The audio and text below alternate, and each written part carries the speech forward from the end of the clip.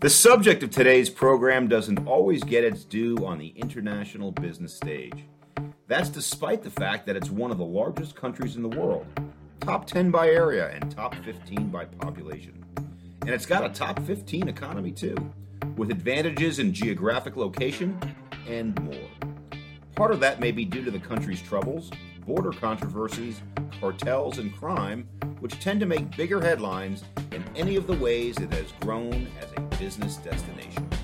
On this episode, we get to know our southern neighbor a little bit better, exploring the diverse business and real estate landscape of Mexico with two experienced players in this market. You have pretty much every automaker in Mexico, and you have a lot of industrial in Mexico from all over the world. So that makes it easy for any company to come to Mexico, to grow into Mexico. That's Federico Martin del Campo, a managing partner of Walton Street Capital and CEO of its Mexico platform. Walton Street is a privately held firm based in Chicago, but has invested in Mexico for more than 2 decades. I originally came down for a 3-year assignment, but I saw something special in Mexico. I saw growth, I saw opportunity, and you know what? I bet my career on it. And that's Lyman Daniels, the president of CBRE Mexico since 2009. Under Lyman's leadership, CBRE Mexico has been one of the company's fastest growing offices worldwide. Coming up, a trip to Mexico City for a discussion of this evolving nation. A look at everything from tourism to nearshoring, and a primer on how to invest in Mexico from abroad. It's a country that's in the news for a lot of reasons, but economically is on the rise. Mexico. I'm Spencer Levy, and that's right now on the Weekly Take. Welcome to the Weekly Take, and this week we're going to talk about Mexico, and I'm so happy to be back in Mexico. It's been too long. I haven't been here in 4 years, but I'm back and had a great morning today organized by my friend Lyman Daniels, the president of CBRE Mexico. Lyman, thank you for joining the show. Welcome back to Mexico, Spencer. Thank you, Lyman. And then Federico Martin del Campo, CEO of Mexico for Walton Street Capital. Federico, thank you for joining the show. Thank you for inviting me. Federico, you've been here for 25 years, so let me just ask a very big question. Why Mexico? So basically, we started investing in Mexico because of personal relationships of the partners in Chicago, and then results were good. There was a lot of curiosity for the market, and we started digging in. And then in 2006, we opened an office in Mexico. We've been investing since 98. The Walton Street Capital was inaugurated in 1994. So it's basically 25 years now. And basically, it's the size of the country, the domestic demand that you have, and the proximity to the U.S. That's huge for most of all of our business, especially industrial and hotels. Mm-hmm. Now, Lyman, how'd you get to Mexico, and what keeps you going? Well, I was a NAFTA baby. I came down right as NAFTA got approved. Things were moving. There was a lot of things on the horizon. Mexico was changing. I originally came down for a 3-year assignment, but I saw something special in Mexico. I saw growth, I saw opportunity, and you know what? I bet my career on it. And it's been a good bet. We've seen growth ever since. But it's no lie what I said is that after 29 years, right now, we're seeing more movement, more sophistication, more institutionalization of the market than we've seen before. But Lyman, were you a native or natural Spanish speaker before you got to Mexico? No, and I think if you ask my wife and kids, which are all Mexicans, they'll tell you very easily that I am not. Mm-hmm. And my friends and colleagues will also agree with you. But I get by and I defend myself. Great. So, Federico, when people think about Mexico from a real estate perspective, the first asset class that comes to mind is industrial. Why is industrial such a popular asset class here in Mexico? Sure. People talk about industrial today on the eyes of nearshoring, but Mexico has been an industrial powerhouse for a while now. Most of the changes in Mexico came like 30 years ago, more or less, when we started investing in infrastructure. That was huge. Also, the NAFTA trade agreement was signed. And at that point in time, we also had an independent central bank, because before it was not an independent central bank. So all of those things made a big difference in Mexico. So today, if you look at Mexico, you have, first of all, the proximity to the U.S. That's the main reason why industrial is important for Mexico. The second one would be the supplier clusters. You have pretty much every automaker in Mexico, and you have industrial in Mexico from all over the world. So that makes it easy for any company to come to Mexico or to grow into Mexico. The other thing is obviously the proximity to the U.S. When you talk versus China, for example, just traveling to China or communicating with China, the time horizon and the time to travel, it's a big difference. That's also been important in Mexico. And then Mexico formerly was more a maquiladora type of country, which maquiladora meaning it's only cheap labor, but not very sophisticated labor. So people came to Mexico just because we have cheap and sophisticated labor. Today, people come to Mexico because we have a lower priced labor, but it's highly qualified. Mexico now has a lot of professionals working that are highly skilled in technology and a lot of engineers.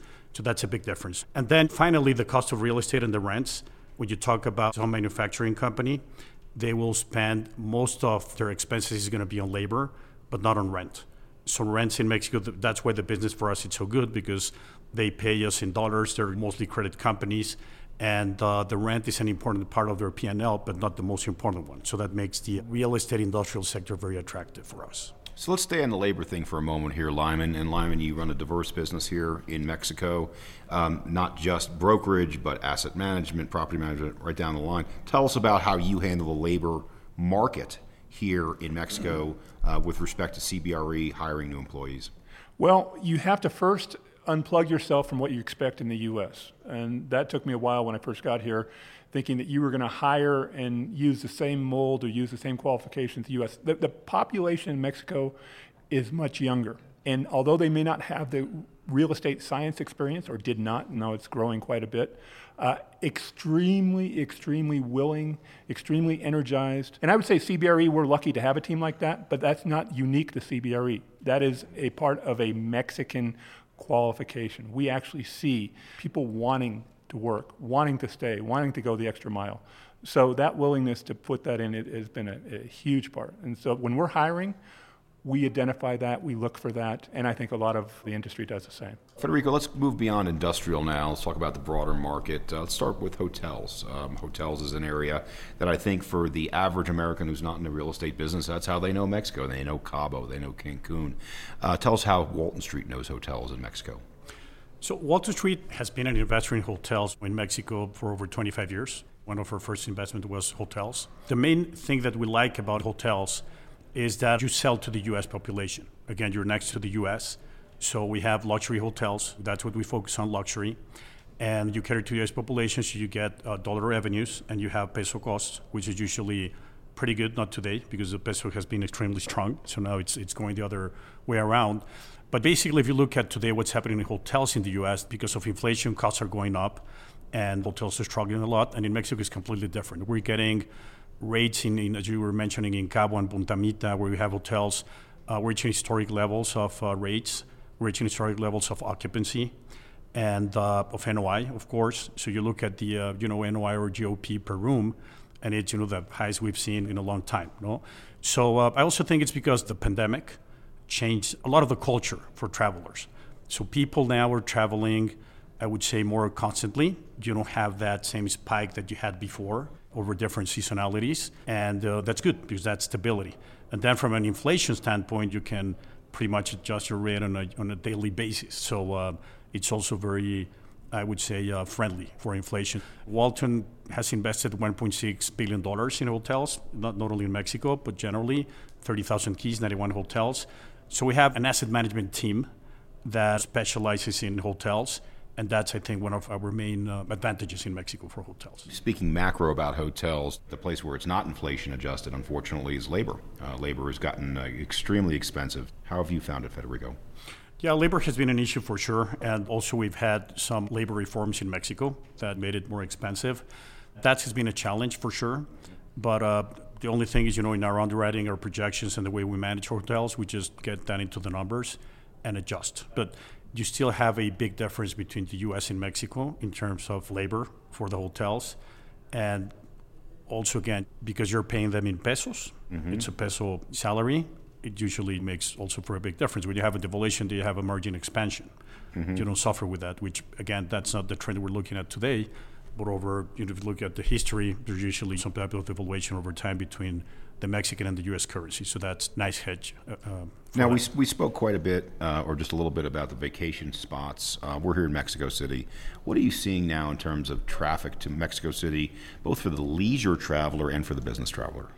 Well, we're seeing people come back, obviously. Mexico City has not typically been the leisure destination. It's really a business travel destination. As many people start to travel again for business reasons, you're seeing starts of various projects around the city to try to take up some of that demand. It's slow, but it's coming back. It's not where it was on the business travel side pre-pandemic, but the leisure traffic that we have for the rest of the country has increased, is above pre-pandemic levels. Mexico City, it's a thriving city.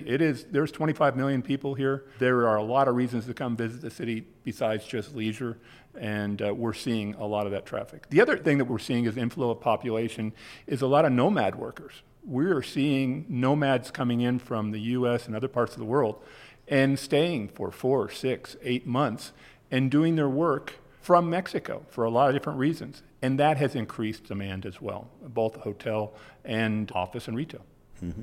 So, Federico, let's stay with Mexico City and let's get to the most complicated issue in real estate today, which is office. The office market is suffering globally. How's it doing here in Mexico? The office market in Mexico was in a very tough spot before the pandemic. So, that doesn't help. There was a lot of oversupply in certain markets, and the leasing activity was already going down. And another thing that we're looking at is usually you had in the AAA buildings and the main corridors, the CBD corridors, you would be leasing in dollars. So when you're leasing dollars, that means you can finance in dollars, of course, no? If you're prudent about how you do things. So those were not good dynamics. So at that point in time, we had an office building that we finished and we sold it. And obviously it was a good decision. But we come from a very difficult spot. And today, besides Mexico is not that deep in terms of office. You have the Reforma corridor, you have Polanco, Lomas, you have Insurgentes, but if you go to the different corridors, you lose interest from the institutional investors. So it's also not a very deep or profound market. So today it's suffering, for sure. The best properties and the best assets are always going to hold off better, but definitely the work from home trend and where we were before has definitely affected. It's always cycles, it's life is cycles, real estate is cycles. So there's no construction in office and the space will be absorbed and the best locations will be faring better than the older ones, no? But it's not a booming sector for sure. Where are we from a supply standpoint of new office product here in Mexico City, and what do you tell investors? Well, we tell investors that demand is increasing. You're absolutely right. The construction starts and the projects under construction is probably the lowest point that we've seen in the history of Mexico City development, office development, but it's coming back slowly.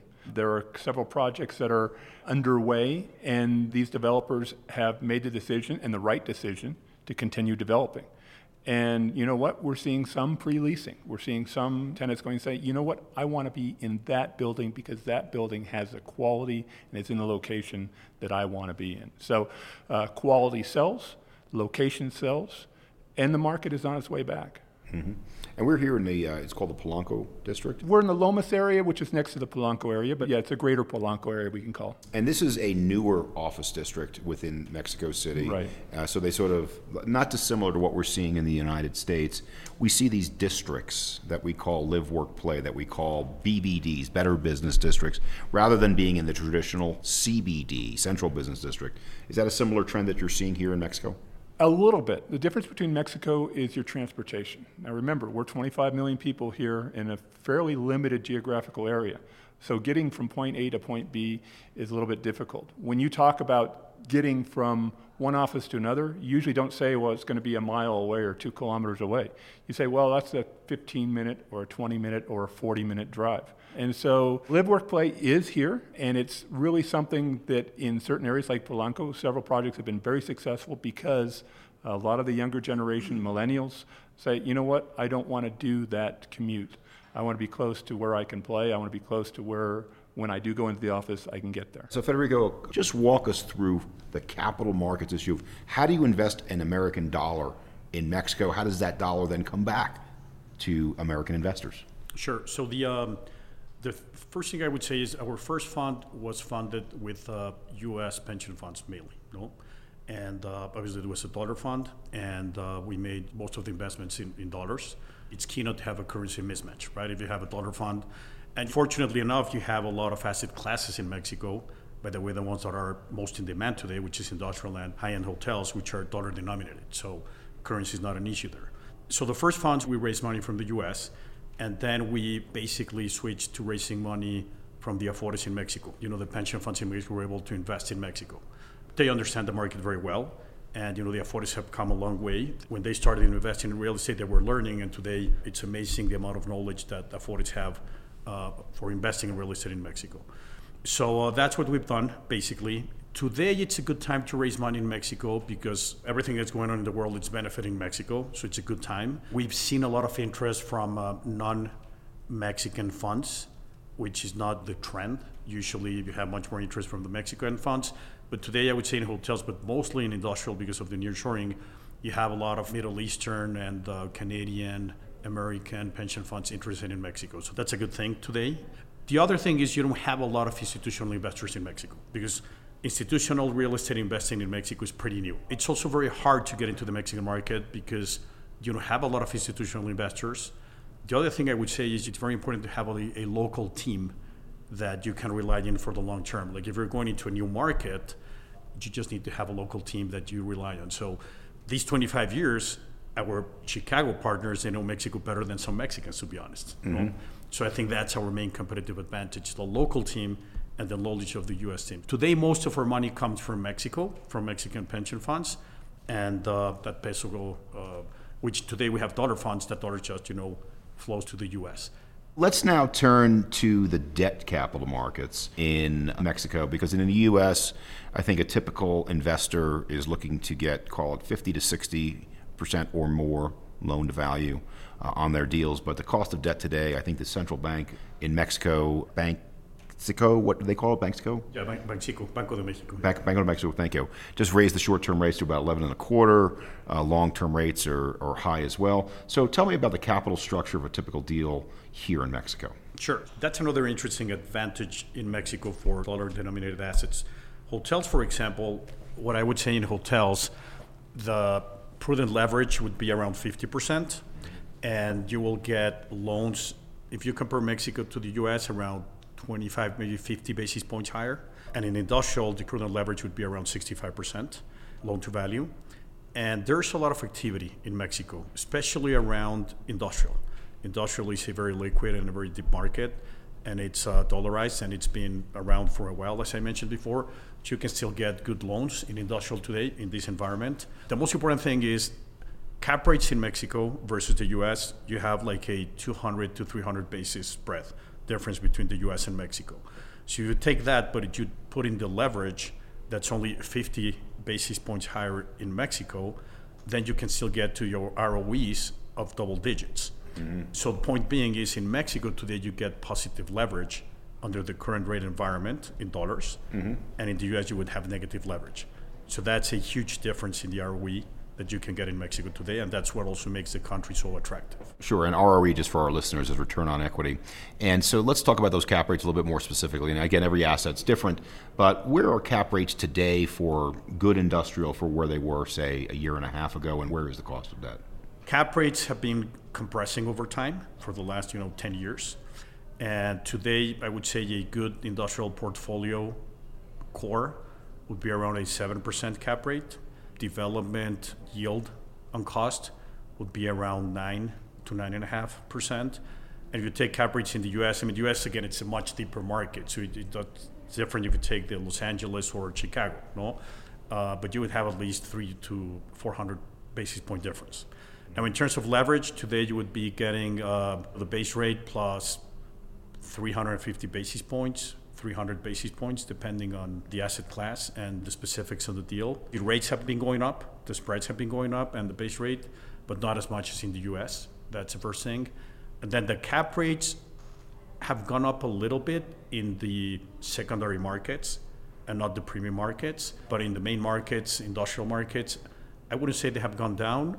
Lyman has done a lot of transactions lately, but I would say they've been stable in a growing rate environment. Got it. An asset class that I think Mexico is far behind Europe, far behind the U.S., but I think may be coming is apartments, is multifamily, is rental. Federico, what's your point of view on multifamily and whether it represents a future opportunity here in Mexico? It is definitely a future opportunity in Mexico, but today, if you look at the risk-return equation, we believe that there are other industries where it's better to put your money to work. The main reason is, number one, multifamily in Mexico is going to be peso denominated. The U.S. is the lowest cap rates in multifamily, but you have leverage is different in the U.S. and you have the Fannie Mae's, et cetera, different government agencies. And in Mexico, you'd be leveraging 11.5 plus a spread. Mm-hmm. So today, but even before, and it's a highly operating business. No, it's not only leasing, but it's leasing and then all the expenses and occupancy and the maintenance. So first of all, what's your margin? No? People usually make mistakes when they're talking about margins. They think it's easier than it is when you have that type of operating business, what you're getting versus what you're actually getting to your pocket, which is the margin, operating margin, it's a big thing. So that's the first thing. I think it's more of an unlevered play today and for the short term for sure. And it's a Mexican peso play. I've seen a lot of people do that, not as much as institutional, but more family offices, that type of thing. And then it becomes a good business because you're on leverage, you're getting a 10, 11% return, which is, yes, the same that you're getting today in the risk-free rate in Mexico, but you have the inflation, which you don't have in a government interest rate.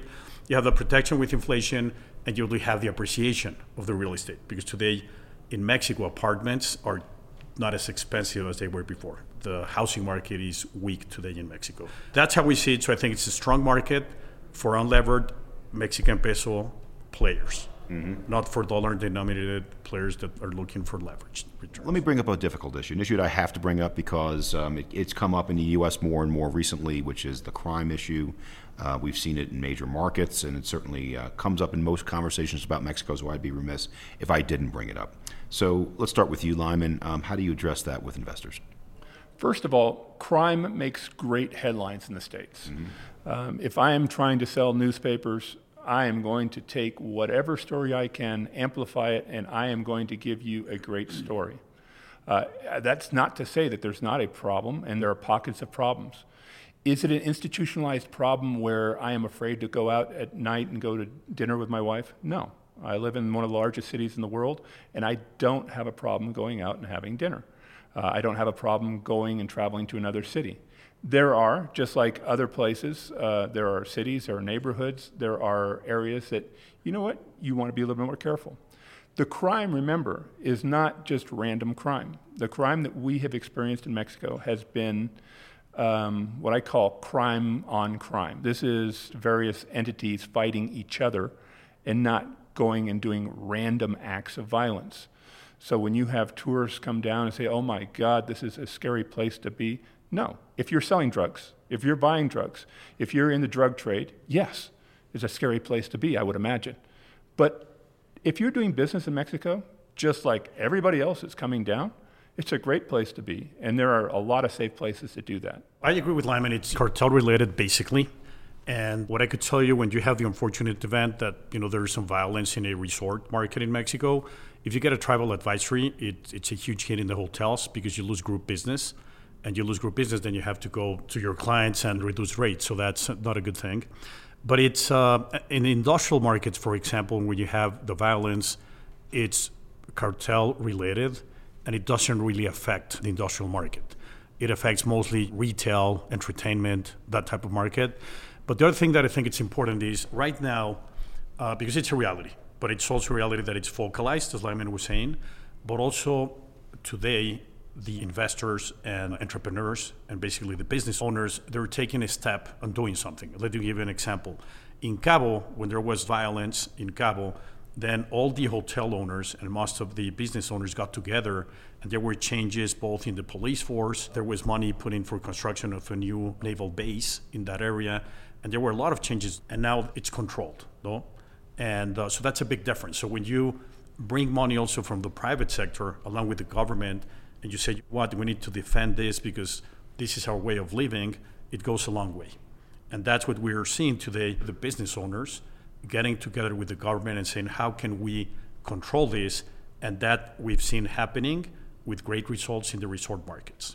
That's the other trend that we're looking at that is good for Mexico. Obviously, it's much better not to have any violence, but if there's violence, as long as you can control it within your resort areas, by the way that I'm saying, collaborating between the private sector and the government, you go a long way. Let's bring up another issue about the environment, water, clean air. those are increasingly enormously important issues, not just in the U.S., but I would argue being led by our European friends and investors who are insisting on all of their investments to be some measure of ESG compliant with the Paris Climate Accord. How do you see this issue? It's both. ESG is alive and well in Mexico. A lot of companies, investors like Federico and his group and others are embracing ESG, and that's helping. It's lots of drops in the bucket. Mexico City, for many, many years, did not have many restrictions on pollution and contamination, on water supply, et cetera. But gradually it has adopted processes, has adopted laws. It's morphed into being more responsible. It's embraced mass transit. Years ago when I first got to Mexico, leaded fuel was sold. It's been a long time since leaded fuel was sold in Mexico. There are controls. They monitor the air quality. When air quality gets to a certain level in our major cities like Mexico City, there's an alert and they restrict the amount of vehicles that can circulate at any time. There is a consciousness of a need to protect our environment. There's a consciousness of a demand by the population for ESG type improvements. Federico, from an investor standpoint, how do you approach ESG? It's an interesting question because, as Lyman was saying, Mexico, we've come a long way in Mexico. 20 years ago, the laws around the environmental were completely different from what they are today. But we've always been doing things the way an U.S. institutional investor would do them. We were doing phase 1 and phase 2 studies when you didn't require them, and remediations and all of that. So from our standpoint, we were always adhering more to the U.S. Standard, so that has helped us a lot. And it's also within our culture and our principles. And today you were talking about the European investors putting that at the forefront, but also in Mexico. I can tell you that Mexican pension funds or Afores, they would not invest with anybody that doesn't have a good ESG policy, and they will actually make you a full study and an analysis of how you comply with the 3 main pieces of ESG. So that's not only key, but it's, I would say, at the heart of the investors today in Mexico. And it's fortunate because we've come a long way and we need to do it. Mm-hmm. So just a couple more questions. I know Mexico in 2 ways. As a institutional investor advisor, which is how I know Mexico City, and as a tourist, as I've been to many of these wonderful locations. But there are a lot of places for institutional investors, including Guadalajara, Monterrey. Just very briefly, just give our listeners just a playing field of the different markets that are in Mexico and the types of institutional investments you're seeing in them. Well, I would start with what is the darling of the investment class of real estate in Mexico, and that's industrial. Industrial, there are 13 major industrial markets. Now think about the overall size of Mexico. It would cover a large fraction of the U.S. It's a large geographic area. And we have 13 major markets and then a handful of other large markets that don't make our top 13 list. And each of those markets have their own characteristics. Along the border, we've seen a huge growth in activity. The industrial market along the border, we have a vacancy rate of close to 0. What's the name of that market, Lyman? Well, there are 3. Tijuana, Ciudad Juarez, and Reynosa are the 3 top cities along the border that are all super competitive. And there's actually, I don't want to say a waiting list, but we have clients begging us to help them place themselves in the market. And this is not only users coming from the U.S., but users also coming from overseas. Asia, China specifically has been one of the prime movers of new business coming into Mexico. So that's the industrial side. Office is mainly Mexico City. It's 92% of the office market is Mexico City. Retail everywhere, obviously. And I think we've covered hospitality, which along the beach resort towns. I'm glad you mentioned China in the sense that when we talk about deglobalization, very often people are saying, well, we'll move out of China to someplace else. But China, interestingly, as you mentioned, is one of the big countries that's investing in Mexico. Say, well, if we're going to lose some in China, let's put it in Mexico. More than anything, users are coming into Mexico. The Chinese users are discovering that they can put operations into Mexico using some of their same processes, using their capital, and they're closer to their market. They are closer to the market, their transportation costs are less. Sometimes they're partnering with Mexican or other foreign entities and cooperating and able to enter the U.S. and other markets more easily. So we are seeing a huge impulse of nearshoring, especially in the northeastern part of the country, the Monterrey and Reynosa area. You just mentioned Monterrey because you mentioned 3 markets, Tijuana, Juarez, and Reynosa, but I think Monterrey the net absorption of Monterrey has tripled in the past 3 years. It's amazing. Correct. And that's even before Tesla. Now Tesla is coming to Monterrey. And a lot of the Chinese companies are coming to Monterrey. So I would say I agree with Lyman, Tijuana, Juarez, Reynosa, but also Monterrey. I think it's a sweetheart for light manufacturing in Mexico. And then you have the Bajío region, which is more towards the center of the country, which includes Querétaro, that has a lot of aerospace, et cetera. But those are for sure the main areas for industrial in Mexico. So I think the lesson for our listeners, if I could sum up this segment of the conversation, office is largely concentrated in Mexico City, not completely, but largely. Yes. Hotels, largely in the resort areas, but there are some interesting hotel opportunities here in Mexico City, and retail is kind of everywhere. And one of the things I would note about retail, which we didn't talk about much on this show today, is how Mexico has evolved from an internet penetration standpoint, because when I was here 4 years ago, your internet penetration was half of what it was in the U.S. It was around 10%. Now it's like 23%. 23% right now. And I think that's a wonderful step, because what it's done is, and I hate to put it in such simple terms, it's now separating the haves from the have-nots in retail, which is exactly what's happening in the United States. It's becoming an institutional-grade asset class again. Do you agree? Completely agree, and you bring up a very good point. Industrial, we mentioned, is very focused on these areas. Mm-hmm. Hotels, for sure. But retail, we've done a lot of retail in Mexico. We've had 30 to 40 shopping centers, and that's the only asset class that we've had presence in almost every state. Yes, retail is deep. It has the same fundamentals in Mexico City that you can have in Chiapas, or different fundamentals, of course, but I would say the same need. For mostly we do service-oriented retail, and that has also, interestingly enough, that fared pretty well in the pandemic because it's service-oriented. So obviously there's been a shakedown in retail, but I think that's a very attractive asset class for sure in Mexico, and that's where you could invest all over the country. Great. So we only have a couple of minutes left, so I'm going to ask both of you for your final thoughts. Lyman, Mexico today, Mexico 5 years from now, real estate, what do you tell investors? I mentioned earlier, I bet my career on staying in Mexico. I bet my career on the growth of especially the commercial real estate market in Mexico. My children are now graduating from university. They came to me and said, "Dad, where should I land?" I said, "Guys, you're bicultural, bilingual. Come back to Mexico." And I mean it, because there is the same opportunity that I lived through for the last 30 years, they're going to have throughout their professional lifetime. Federico, what's your point of view?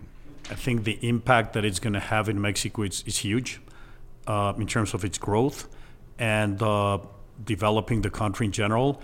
And then the other thing that I would tell to investors is, not only today, but Mexico has had for the past 15 years very responsible fiscal policies. Mm-hmm. We don't spend a lot of money. We don't leverage too much. That's because we have independent central banks controlling inflation, and our treasury secretaries have also been highly educated and very orthodox. They know we're a developing country. If you look at Mexico, before it was like the huge ups and downs, and today Mexico, in terms of the economy, is a pretty stable country. I mean, today you just look at the exchange rate and where we are in terms of debt to GDP ratio, et cetera, compared to the world. I could say today Mexico would be the best emerging market to invest in for sure, and most of the investors agree, because you can see that again in the strength of the exchange rate. So, and in the next 5 years, it's only getting better. Well, I can't end it better than that. On behalf of the Weekly Take, what a privilege to be back in Mexico again, Lyman. I'm sorry it took me 4 years to come back. It will not take me 4 years again. What a great discussion on the Mexican markets for investors. First, I want to thank my old friend Lyman Daniels, President, CBRE Mexico and Colombia. Lyman, thank you very much. Thank you for coming back, Spencer. Thank you for having me. And Federico Martin del Campo, the CEO Mexico for Walton Street Capital. Thank you so much for joining the show. Thank you for inviting me.